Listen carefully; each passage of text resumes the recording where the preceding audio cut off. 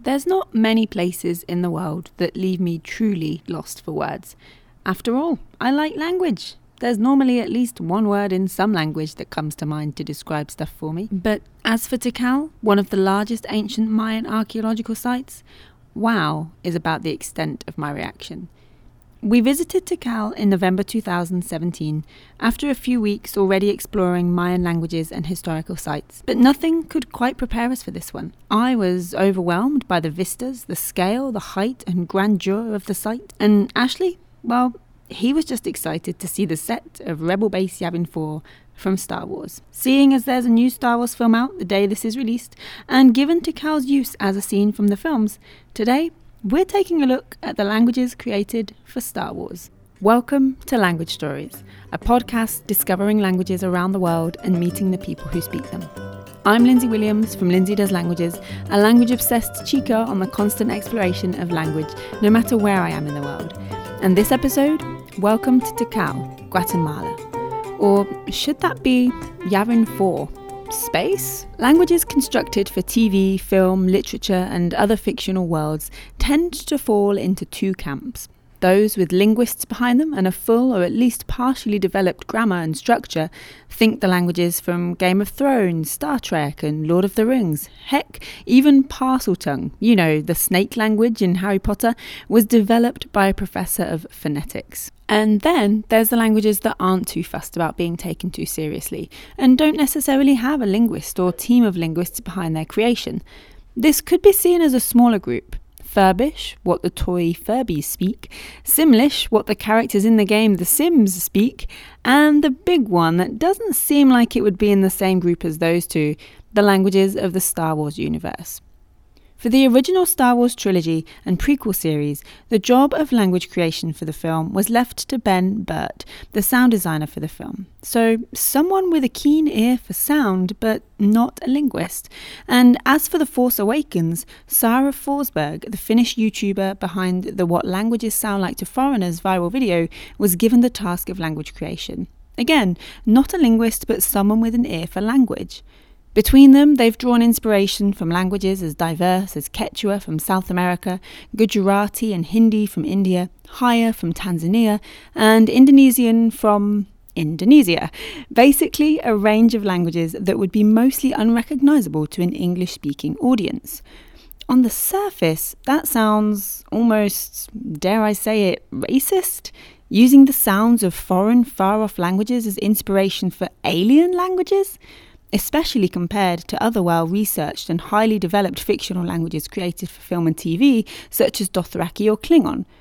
It's worth mentioning here that plenty of people have accused Star Wars of racism, with characters like Watto being accused of anti-Semitism with his Jewish stereotypical features, and Jar Jar Binks speaking with his Caribbean patois.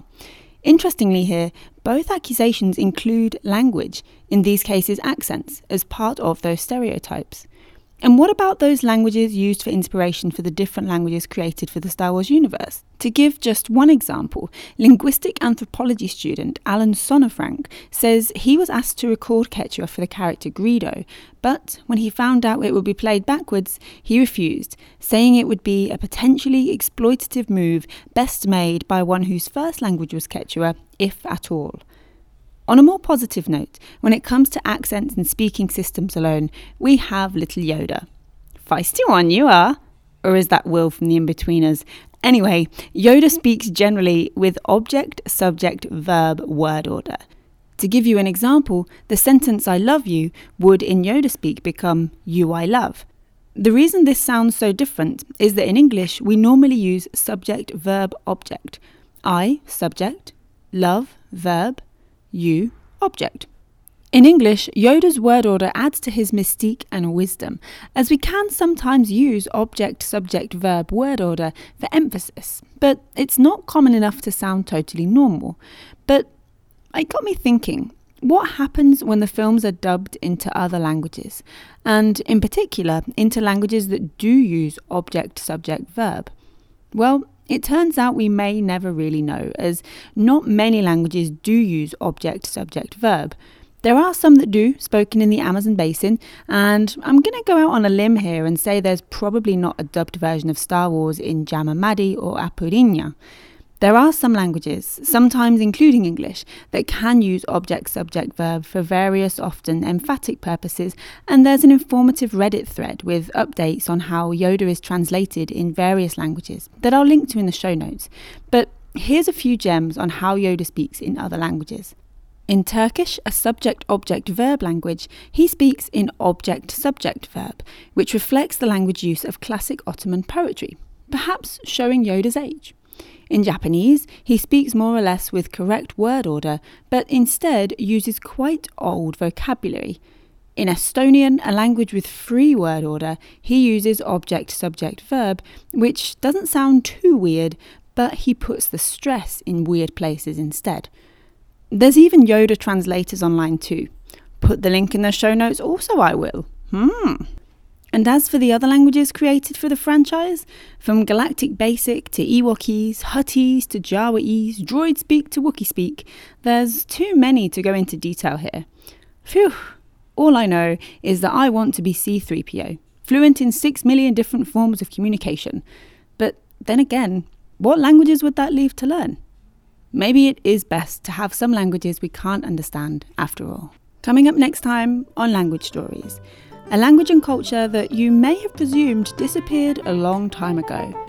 We're talking Yucatec Maya in Mérida, Mexico.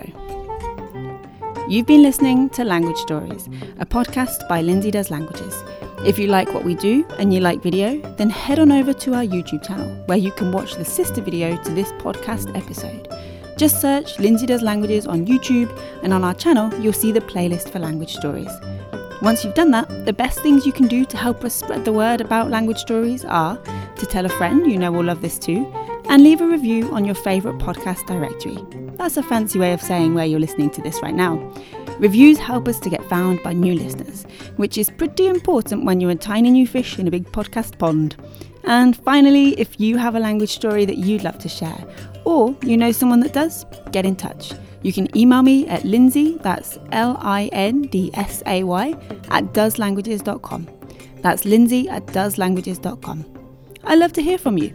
Your feedback helps to shape future episodes. And that's important because without shape, they're just lumps. And as always, you can follow me in all the usual places, Facebook, Twitter, Instagram, and all that jazz, and learn more at lindsaydoeslanguages.com. Until next time, keep learning languages and keep sharing stories. Yeehaw! Apparently, that's goodbye in Ewokese. Yeehaw!